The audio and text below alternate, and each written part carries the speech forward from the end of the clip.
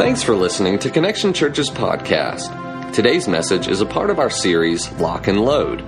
Whenever soldiers are moving from a green zone into a red zone, they will hear the words lock and load. After that moment, the battle has begun. As a church, our best days are ahead of us, so it's time for us to get ready to battle and contend for the hearts of people. Our prayer is that you begin to prepare yourself as we begin to share the love of Christ with this community and the world. Morning. How you doing? Everybody good? Man, excited today. We're going to jump into the fourth week of this Lock and Load series. We're looking at getting ready. The last few words you'll hear from someone who is going into battle. One of the last instruction is always lock and load. Get ready to go. And so we want to be getting ready and preparing for all that God's got planned for us in the future. And so we're going to be in this series one more week. Next week we're starting a new one called A Better Story. And believing and just really feel like God's going to do some awesome things through that series. So I want you guys to be preparing and praying for that. But before we jump in, we're going to be in Matthew chapter 7 today. If you have your Bibles, you can go ahead and be turning there. But before we do that, obviously we have some guests here with us this morning. And super excited about that. And our Georgia Southern football team is here. So if I could have the football team, you guys stand. We'd like to recognize you. Let's give them a round of applause. Proud of these guys. Proud of the tradition we have here in Statesboro and all that Georgia Southern football means to the community. Thank you, guys. If we could get now the coaching staff, would you mind standing for us so we could just recognize you guys? Thank you, guys, for all your hard work, your sacrifice, everything you do. Thankful for you. And now if we could get to the brains of the operation, if we could have the coaches' wives stand. The brains, the real strength behind this. The wives, yeah.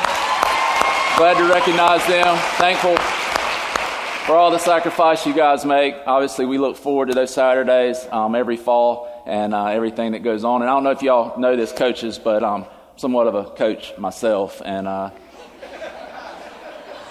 don't mean to brag or boast, but I did coach the 10 and under machine pitch All-Stars.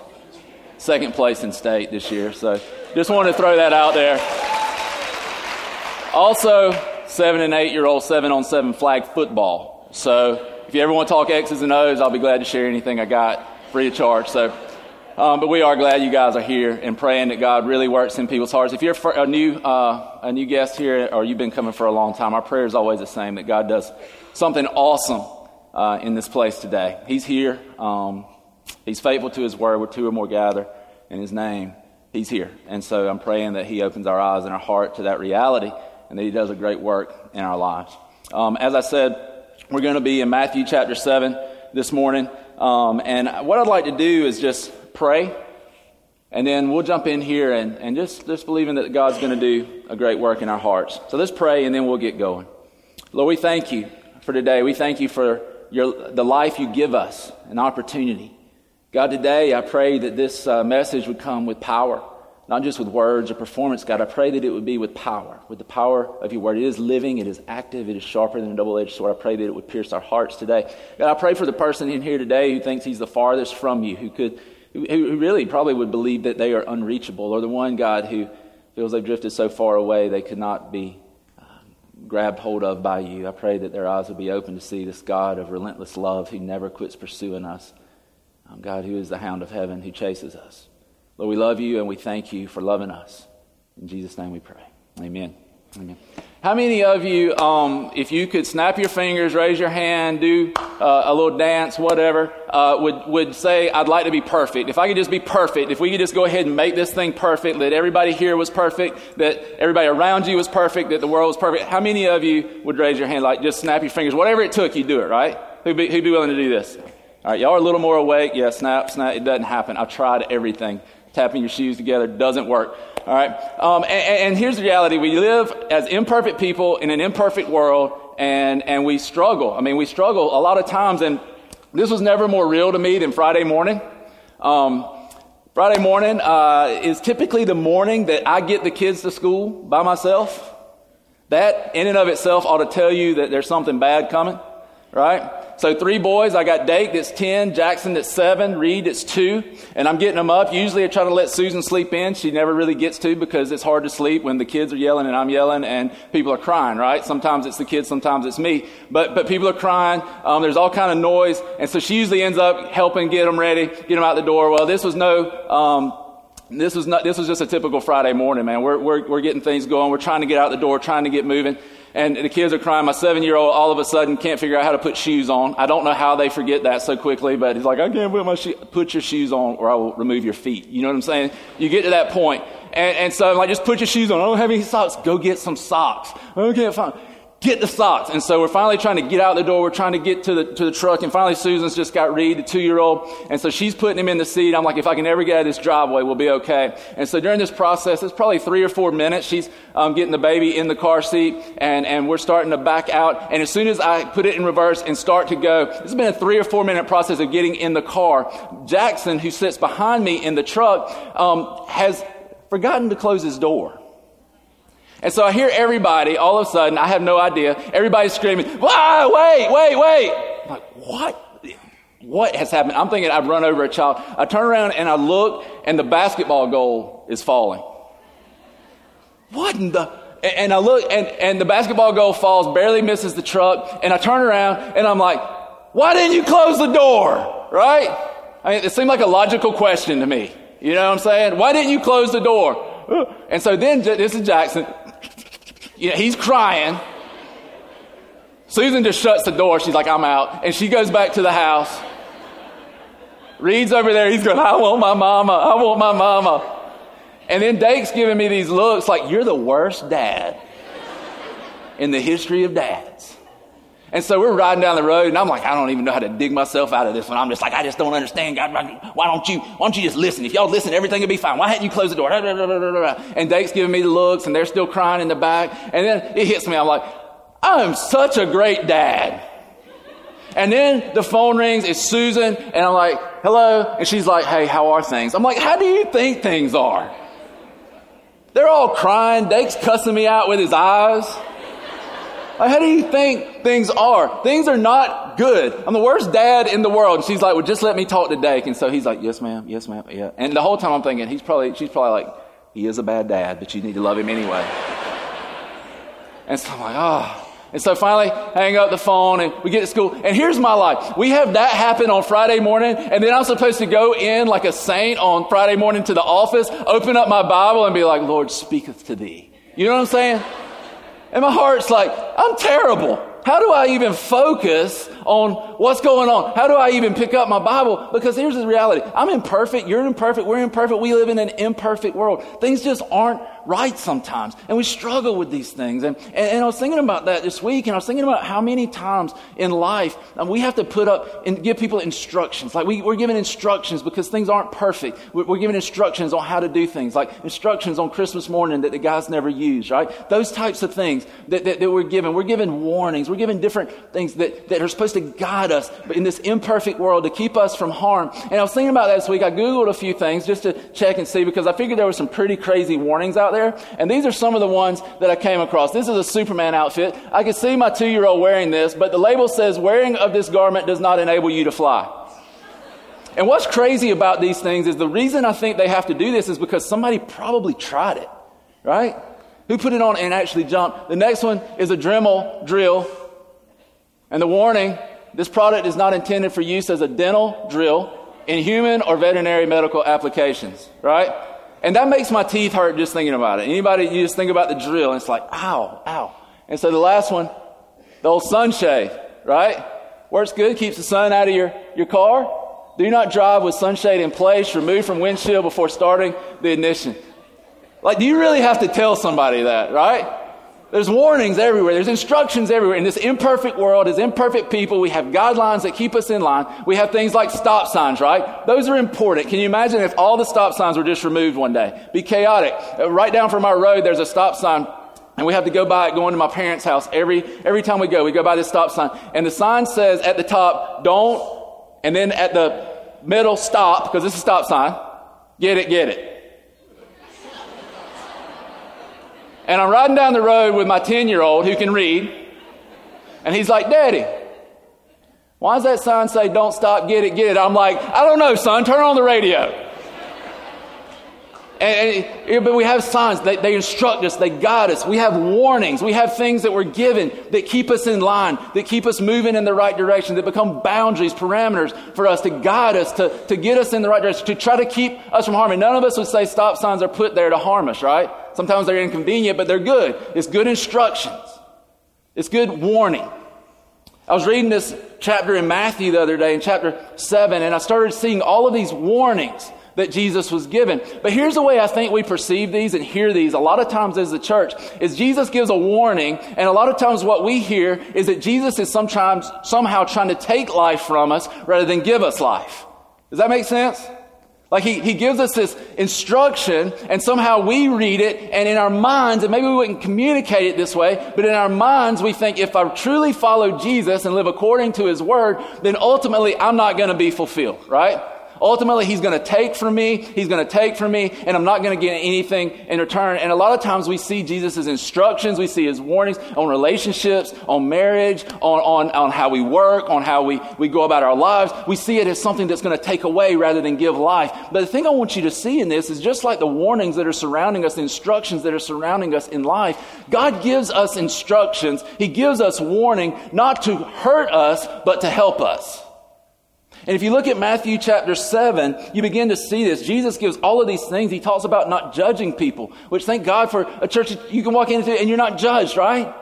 That you can have people come from all different walks of life and they can come in to hear God's word and not be judged. He talks about this narrow and wide gate. He gives a warning, don't enter in the wide gate. Come through the narrow gate. Come through me. Come through Christ. He forgives you of your sins and makes a way for you to have life. He talks about the fruit of false prophets. People who proclaim the word of God but have no fruit. He talks about the fruit and the actions and that there are actually false followers, right? That aren't truly followers of God. And then we come to this one that I want to spend the rest of our time on today. And it's Matthew chapter 7, verse 24. And I want to read through verse 27.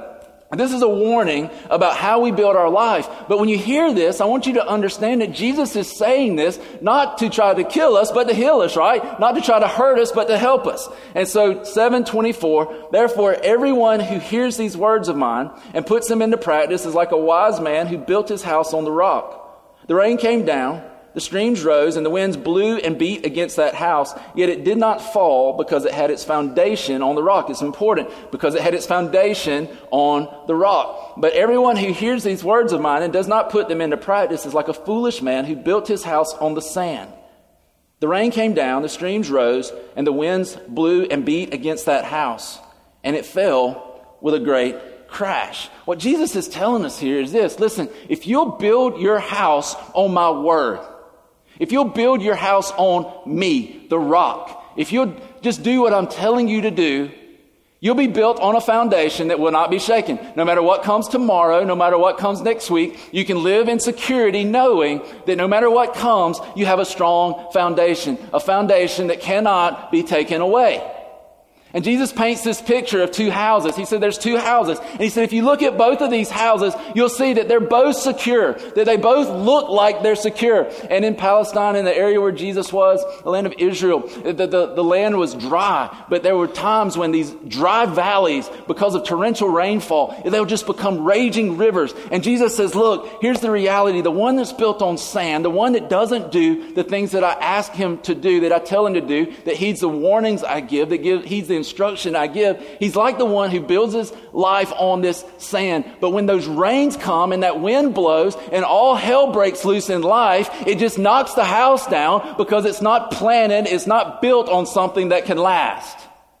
But if you'll dig deep and you'll just follow my instructions and you'll follow me and you'll trust me and you'll put your faith in me, I'll set your feet upon a rock. You'll be building your life on something that when the winds come and the rains come and you think you can't stand anymore and the house is shaken and all hell breaks loose, the foundation will still remain and you will stand. Amen? Y'all gonna have to wake up. Right? Yeah. He says this is what it looks like. And it's real important that we see this because Jesus says, he who does these words of mine, and he says, builds on this rock. And there's some things that Jesus is telling us in that. One of them is this. He's saying basically, these words of mine will keep you secure. They'll hold you. Basically what Jesus is doing is he's saying, I'm God. If you'll do what I say, I have the power to hold your life. The other thing he's doing, he's saying, I'm the rock. If you'll build your life on me and my teachings, it will not fall. Even in times when you feel like it's going to fall, it will not fall. I will hold it together. He holds all things together. I'll take care of it if you'll just trust me. Build your house, build your foundation on me, the rock. And so when these Jewish people, when they heard this, they immediately would have gone back to the Old Testament, the time before Jesus, right? When the prophets and these Old Testament people, they were just seeing a shadow of what was to come. They were seeing that God was telling them there was a Messiah coming, the anointed one, the Christ, who would save his people and save the world. And they would immediately go back. And this is kind of the line of thought that they would basically have, is their connection in their mind would be this: rock equals God, equals Messiah, equals Jesus. That's basically how their line of thinking would roll. God equals the rock, equals the Messiah, the anointed one, the one who's to come to save the world, equals Jesus. And so we begin to see that their understanding of building their life on the rock would be greater than our understanding. He wasn't just saying it's like a concrete foundation that you build your house on. He was saying a tremendous amount in that one sentence, because these people would have understood more of what he meant as the rock. Why? Because they'd been reading about this coming Messiah and this rock and how amazing he would be and how powerful he would be hundreds of years before he gets on the scene. And so today, real quick, what I want to do is I want to take us through some of these things that they would have known Jesus claiming to be, and what many and billions of people have found out to be true over the last almost 2,000 years, that he is the rock. And so I want to go back. First, let's start in Isaiah chapter 55. If you don't have your Bible, it'll be on the screen. If you don't have a Bible, we'd love to give you a Bible. You can stop by our guest services table. We'd love to give you a Bible. But the first thing I want to look at is in Isaiah 55. Verses 10 and 11. I want us to look at, what does it mean when Jesus becomes my rock? When I cry out, Jesus, save me. And the Bible talks about us building our life on the rock. What does it mean? What does that really, in a broader perspective, what does it mean? What does it mean for you guys to build your life on a rock, not on sand? What does it mean for us to be living for something bigger than ourselves? Isaiah 55, 10 and 11. This is Isaiah the prophet, 900 years before Christ. He's prophesying the coming of Jesus and all that God would do. And he says, as the rain and the snow come down from heaven and do not return to it without watering the earth and making it bud and flourish, so that it yields seed for the sower and bread for the eater. Listen, so is my word that goes out from my mouth. It will not return to me empty, but will accomplish what I desire and achieve the purpose for which I sent it. The first thing I would tell you is when you build your life on Christ, when you build your life on the rock and you're following Jesus, your life's being built on something dependable. Jesus is dependable. That's what Isaiah is saying. He's speaking the message of God to God's people, and he's saying, listen, folks, here's the reality. When I speak, my word accomplishes everything I sent it to do. And my word is dependable. It never fails. It always delivers. It always comes through. It always works. It always does what it's called or what it's sent out to do. Here's the thing, guys. We know a lot of people in our lives who don't always do what they say they're going to do, right? We know people who are willing to tell just a little lie, right? Yeah, I'll do that. And then you never see them, right? But for example, last week, my 2-year-old, Connection Kids, he's standing there. PK, right? Preacher's kid. Microscope on him. He's standing there. He says, my daddy preaching. My daddy read the Bible. Wham! Hits the kid next to him. No apparent reason. Just clobbers the kid. After church, I'm like, hey, buddy, how'd it go? Good. Did you hit? Me not hit, Dad. They said you hit. Me not hit, Dad. Doesn't always do right? And they doesn't always tell the truth. And we're working on that. I mean, we're trying. He's 2. We're trying to work through that. We're like, Reed, you know that sends you to hell. Don't you know that, right? You're 2, but you got to come to some of these realizations, right? We turn on the oven, just stick his head just a little bit, just a little. It's hot in there, Reed. Don't lie to mama and daddy.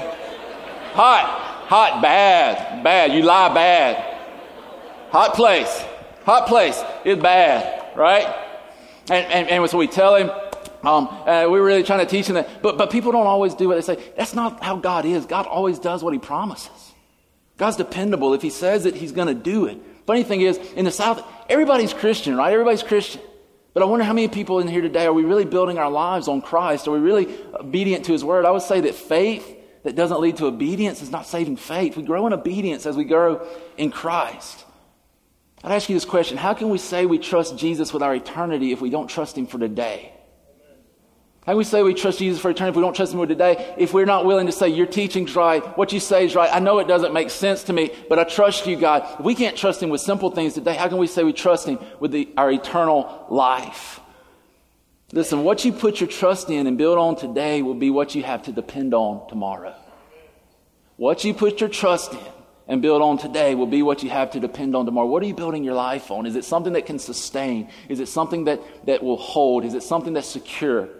Or is it something to be gone in the blink of a moment, blink of an eye? Second one is this, out of Psalm 27, 1-5. First one, he is dependable. We can trust what he says. Psalm 27, 1-5. The Lord is my light and my salvation. Whom shall I fear? The Lord is the stronghold of my life. Of whom shall I be afraid? When evil men advance against me to devour my flesh, when my enemies and my foes attack me, they will stumble and fall. Though an army besiege me, my heart will not fear. Though war break out against me, even then will I be confident. One thing I ask of the Lord, this is what I seek, that I may dwell in the house of the Lord all the days of my life, to gaze upon the beauty of the Lord and to seek him in his temple. For in the day of trouble, he will keep me safe in his dwelling, and he will hide me in the shelter of his tabernacle and set me high upon a rock. These words were written by a man named David. Most of us have probably heard of David and Goliath, but David's whole life was a life of deliverance. It was a life of seeing the power of God. From the time he was a shepherd boy in the fields, tending sheep and fighting off lions and bears, to fighting Goliath, to ending up fighting all the enemies that surrounded Israel, being within inches of his life many times and seeing the hand of God pluck him from his enemies and save his life and do what he had promised to do. And we begin to read these scriptures and we begin to see that for David, he understood that when God set him high upon a rock, that God could become then his confidence and his courage. This is what happens when these people would hear that he is our rock. They knew we can put our confidence in him. He is our strength. He is our courage. And David here says this, that he is my confidence. He is my courage. Whom shall I fear?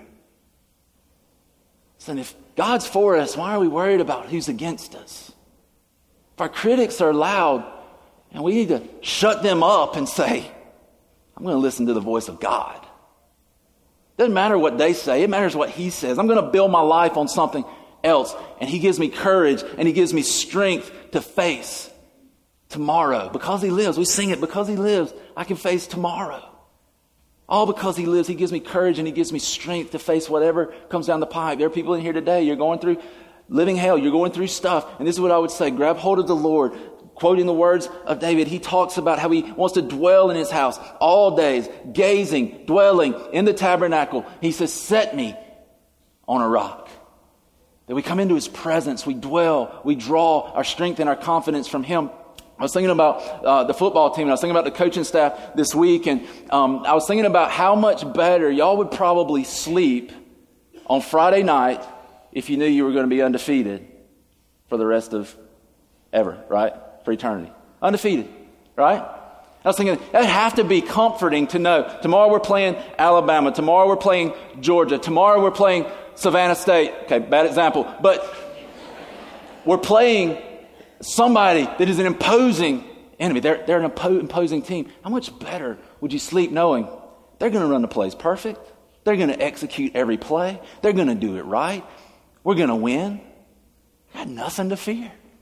I got nothing to fear. Obviously, that's not the case. Because we think about that. We wonder what's going to happen. But the thing I'll tell you is this. God is eternity and O. Right? He's never lost. He's unbeatable. So at the end of the day, if our lives are built upon the rock of Christ, if our lives are built upon Him, upon God, who is without beginning and without end, upon Jesus, who's the Alpha and the Omega, that He is the beginning and the end, listen, what do we have to fear? What do we have to fear? We face things that are daunting. We wonder how we're going to get through it. What do we have to fear if our lives are built upon Christ and He's the source of our confidence and courage? I'll tell you this, that what you put your trust in and build on today will be your source of confidence and courage tomorrow. What you put your trust in and build on today will be your source of confidence and courage for tomorrow. What are you building your life on? Third one is this, out of Psalm 40, verses 1 through 3. I waited patiently for the Lord. He turned to me and heard my cry. This is David again. He lifted me out of the slimy pit, out of the mud and mire. He set my feet on a rock and gave me a firm place to stand. He put a new song in my mouth, a hymn of praise to our God. Many will see and fear and put their trust in the Lord. David saying, listen, I waited for the Lord. He delivered me. The third one I would tell you is that He is our restoration. David says, I'm in this slimy pit. I'm in this bad place. But God pulled me up out of the mire. He pulled me up out of the muck. He pulled me up out of my own bad decisions. And He set my feet upon a rock. How many of you have ever heard of this little thing called noodling? Anybody ever heard of that? Noodling? How many of you have ever actually gone noodling? Anybody raise your hand? Where you fish for catfish with your hand, right? You stick your hand in these holes, in these slimy, muddy places, which anything to me where you become the bait is a bad idea. Because the fish bites your hand and then you pull them out. And see, I will never in my life go noodling. And here's one reason, because these things live in muddy, slimy places, all right? We killed that in my side yard this week. We didn't, our neighbor did. Susan called me. She was like, we just killed this in our side yard. I'm like, you killed that? Well, actually, our neighbor killed that. And in our side yard, I hate snakes. That's actually a rattlesnake, but that's actually a good snake. You know why? Dead. It has a hole about 6 inches from its head. Good snake, dead snake. But those things live there. Those things live in those pits. They live in those things. Maybe not rattlesnakes, but water moccasins. Worse, right? And so these things are there. I don't go sticking my hand in those places. But here's the thing I know about people and I know about myself is that it's easy for us to end up in those places. It's easy for us to find ourselves in a fallen place, in a pit that it seems like even when we try to get out, we can't get out. This is where David was. And he says, I cried out. I waited on the Lord and the Lord pulled me up. He took me out of the mire and He set my feet upon a rock, upon a firm foundation. He took me out of the junk of my life, out of all of the sin, out of all the mistakes, out of all the things I did, and He pulled me up out of that place, and He set my feet upon a foundation. He forgave me, and He healed me, and He cleansed me, and He restored me. He is our restoration. Number 3, He is our restoration. When we come to Jesus and we simply say, Jesus, save me, I need you, He becomes our restoration. He restores new life to us. He restores life abundant. Even when our circumstances aren't right and we're faced with pressures and we're faced with this living in an imperfect world, God restores us and He gives us strength. Here's the thing I think about. If God were blind or He was somehow incapable of seeing and He wasn't all-knowing and He wasn't all present and He was none of those things and He was senile and He was forgetful and all of this stuff, then I could understand how God could let sin go. But here's the thing. God knows. He's seen it all. He knows what we've done. He's seen all of the good, the bad, and the ugly. He knows where we've been. He knows what we've done. He knows who we've done it with. And at the end of the day, God just says, if you'll let me, I'll pick you out of that pit. That's a good God, right? Isn't that an awesome God who says, listen, I know you've made a mistake. I know you've screwed it up, but here's the reality. I'm bigger than your mistake. I'm bigger than your screw up. If you'll just go, yeah, I'll receive it. I'll pick you up, set your feet upon a foundation and give you a new life and teach you to walk in a new way. That's a pretty good deal. It's because He's God. He's a good God. He does good things for His children. David said He put a new song in my mouth. Some of us today, listen, we don't feel like singing. We don't feel like rejoicing. We don't feel like we've got much to rejoice about. But the reality of God is this. He will give us joy in the midst of the worst circumstances. if we'll cling to Him, we'll hold to Him. We went through all of this with my dad. That was my parents that you saw in the video today. We went through all of this. The last 7 years have been hell for him. And I can tell you this, if I had not been on a firm foundation, my entire world would have fallen apart. And I can tell you the wind and the rains blew hard against this house, against me, against my faith, but it stood. Not because I'm all that, but because God's all that, and He held me in place. What you build on today will be what has the power to keep you from sinking tomorrow. What are you building your house on? What are you building your life on? The next one out of Psalm 18, 1-3. It says, I love you, Lord. I wonder when the last time we just said, I love you, Lord. There's power in just saying, God, I love you. I love you, Lord. Oh, Lord, my strength. The Lord is my rock, my fortress, and my deliverer. My God is my rock, in whom I take refuge. He is my shield and the horn of my salvation, my stronghold. I call to the Lord, who is worthy of praise. I'm saved from my enemies. So God comes. He becomes our strength. This is David. Again, this is after David had been saved, literally saved from King Saul, and came within inches of his life. He's like, I love you, Lord. You're my strength. You're my rock. You've delivered me time and time again. The fourth one is that He becomes our strength. When our feet are planted upon the rock, He becomes our strength. And here's the reality. I'm going to ask Matt Wise if he'll come up on stage real quick. Here's the reality. My strength fails, right? My strength always fails. No matter what, I always end up tired. No matter what, I run out. No matter what, my strength fails. And here's how I know this. Because every week, 3 to 4 times a week, I work out with him. We look like twins, don't we? I mean, he's like huge. The other day we go work out and we're doing some busy diet workout from hell. I don't know what it was. And we're working out, and there's 3 sets of dumbbells. There's 3 of us. One guy ends up with the 20s, one guy ends up with the 25s, and one guy ends up with the 30s. Guess who ends up with the 30s? Me.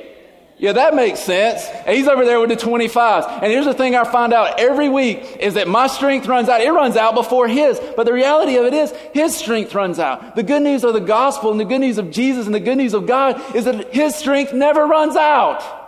When we're at the end of our rope, sometimes it's the best place to be because we can finally let go and let God be our strength. Amen. All right, I'm done with you. You can go sit down now. So his strength never runs out. My strength runs out. His never does. He becomes our strength. He's the rock that we stand on. We cling to Him. We hold to Him, and He holds to us. We get through things and situations in life where we look back and go, that wasn't pleasant. I prefer not to have gone through it. But the reality of it is His grace brought me through. The only thing I can say is His grace got me through that because I could not have made it without some type of supernatural power, the strength of God in my life. What you put your trust in and build your life on today will be your source of strength tomorrow. Are you building on something? Are you building on someone that can sustain you tomorrow and be a source of power and strength for you tomorrow?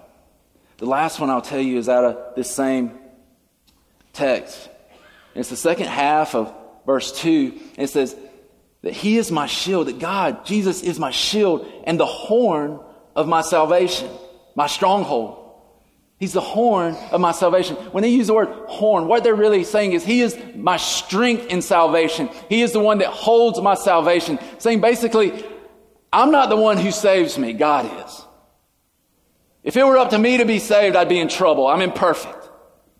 Right? Obviously from Friday morning, I'm imperfect. Obviously from Friday morning, I need to repent. So from Friday morning, yeah, it was a bad morning. And the reality of it is, that if salvation was based on what I do, and I'd be in trouble. But salvation is based on the strength of God.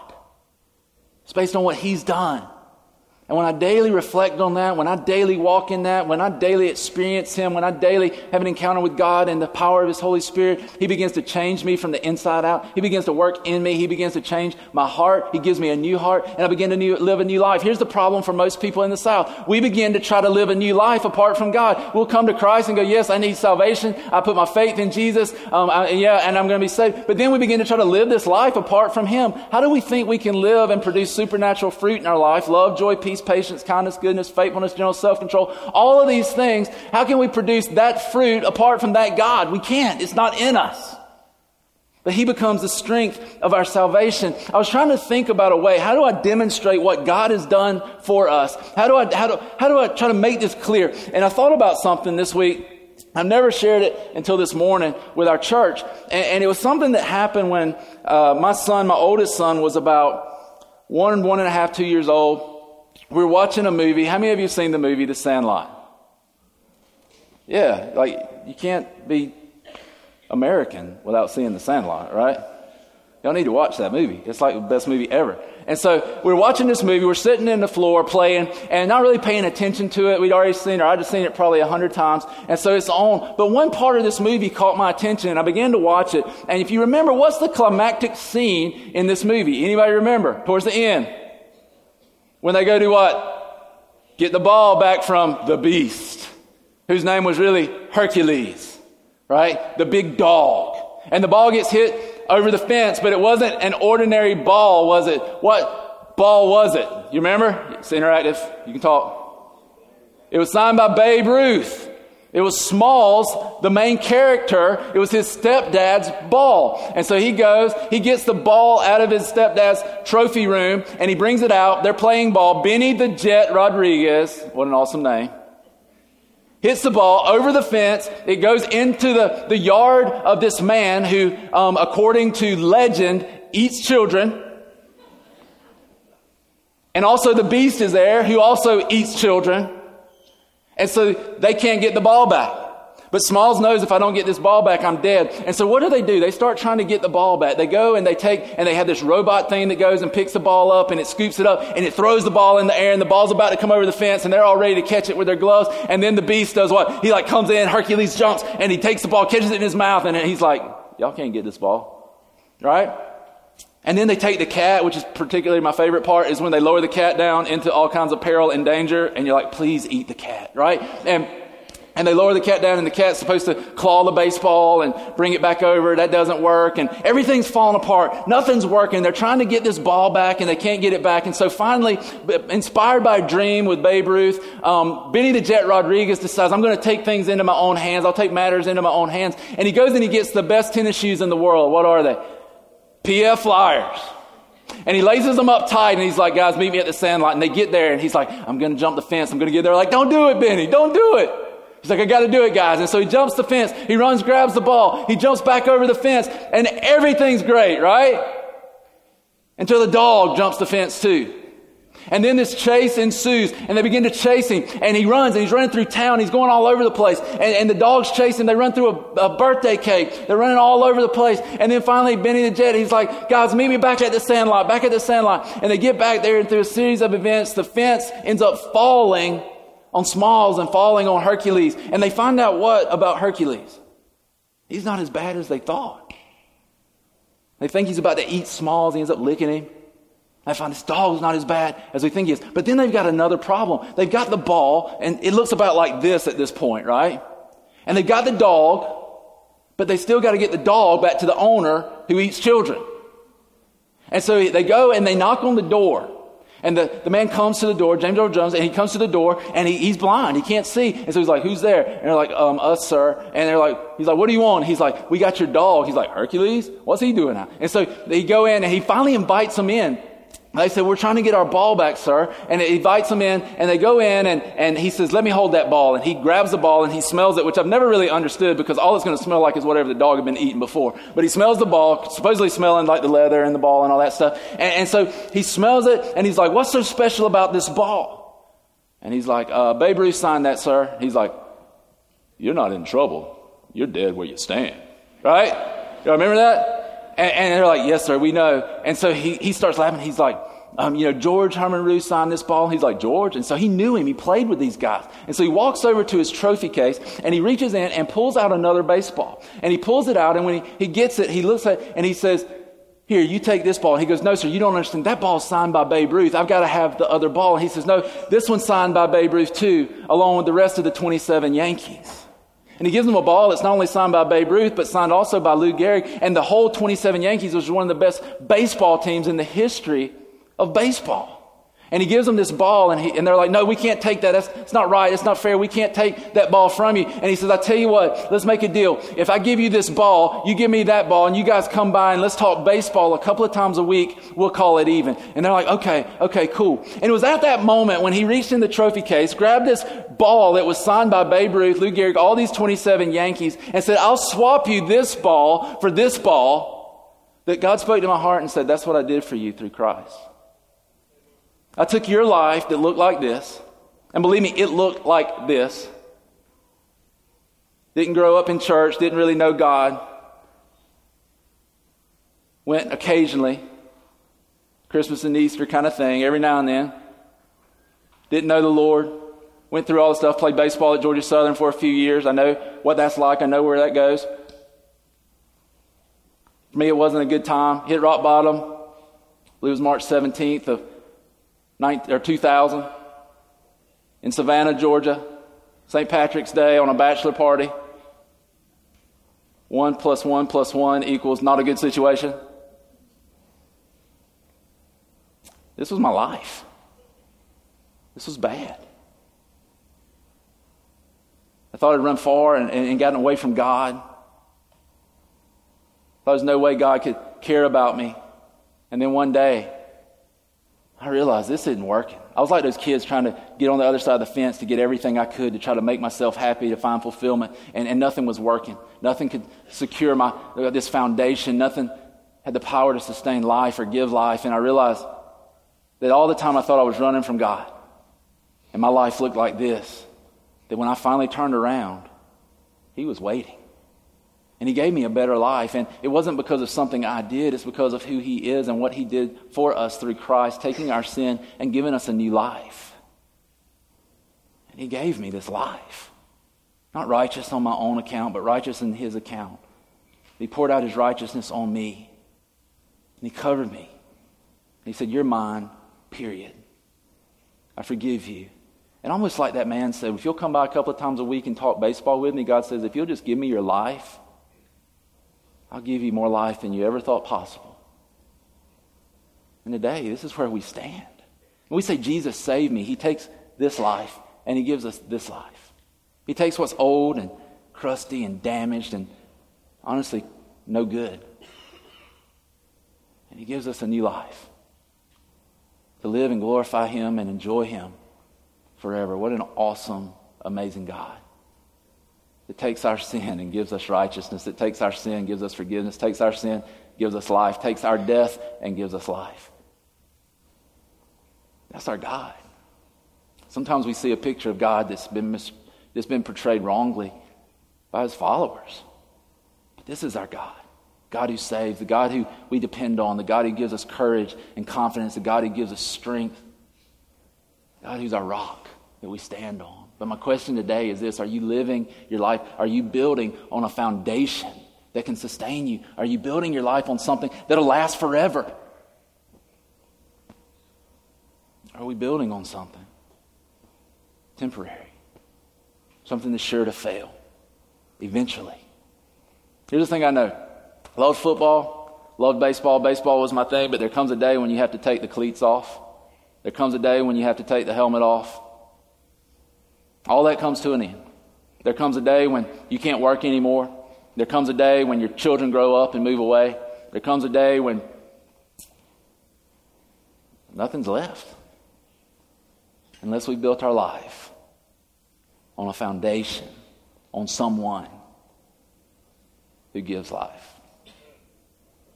That's my question. That's my hope for you, is that you know Him, that you are building your life on Him. I can promise you this: you'll never get to the end of your life and regret having lived for God. I've never heard one person who's in a situation where their life was coming to an end say, I wish I had not lived for God all those years. So I won't regret it. Let's pray. God, thank You for loving us, for saving us, for giving us life. God, I thank You for each person here. Lord, we are honored that the Georgia Southern football team's here, but God, even more important than a football team, they're Your people. They're people with a soul. They're people with a name. They're people who matter to You. God, for every person who's here today, God, I thank You that they matter to You, that You love them. That you want a relationship with Him. Even when we've run far from you, God, I thank you that you want a relationship with us. So we can't understand it. I don't know. I don't know why anybody would trade a 27 Yankees baseball for a chewed up baseball. I don't know why you'd trade your life for mine, but God, you did. And I thank you for it. But I thank you for that life, and I thank you that when we put our trust in you, God, we have it. I want to ask you today, if you are here, and just keep praying. You can pray. Just be praying. You know Christ, pray for those who don't. Pray that God would open their hearts. This is what I want to ask you. I want to ask you this question. That today you don't know Him. You say, I've never put my trust in Him. I've never put my feet firmly on that foundation. I've never been building my house on a rock. I don't know Him. I need to be saved. I need to come to a relationship with Christ and receive the righteousness that He has. Here's the thing I want to ask. You want to do that today. You've never done that before. And we want to celebrate that with you. We want to celebrate that decision. We want to pray with you and walk with you and help you take your next steps following Jesus as you build on His foundation, on Him, following His word. If you're here today and you would like to do that, you'd like to know Christ and make a decision for Him, would you stand to your feet right now and just say, I'd like to know Jesus. I need to exchange this old life for the life that Jesus offers me. Would you stand to your feet and let us celebrate that with you? Would you be bold enough and courageous enough to stand and say, I need Christ. I need to be planted on the rock.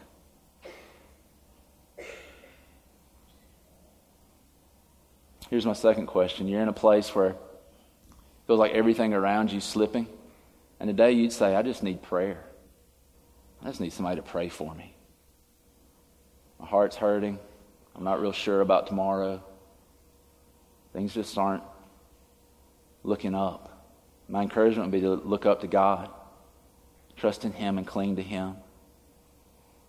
You say today, I could just use prayer. I just need somebody to pray for me. I'm going to ask you, would you stand to your feet and let us pray for you today? Just right where you are, you just stand. Amen. Listen, bad people don't need prayer. All people need prayer. We all need to be prayed for. Things just seem to be falling around. People are standing up. It's okay to stand up and say, God, I need you. All right? Well, let's pray for those who are standing. Amen. Let's pray.